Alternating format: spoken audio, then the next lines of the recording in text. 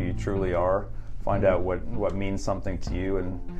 find a way of, not just making money at it, but finding a career that you're going to love for the rest of your life. And again, I know careers are shorter these days, as in you might change over often, but at least find direction instead of just jumping from career to career based on what you can make.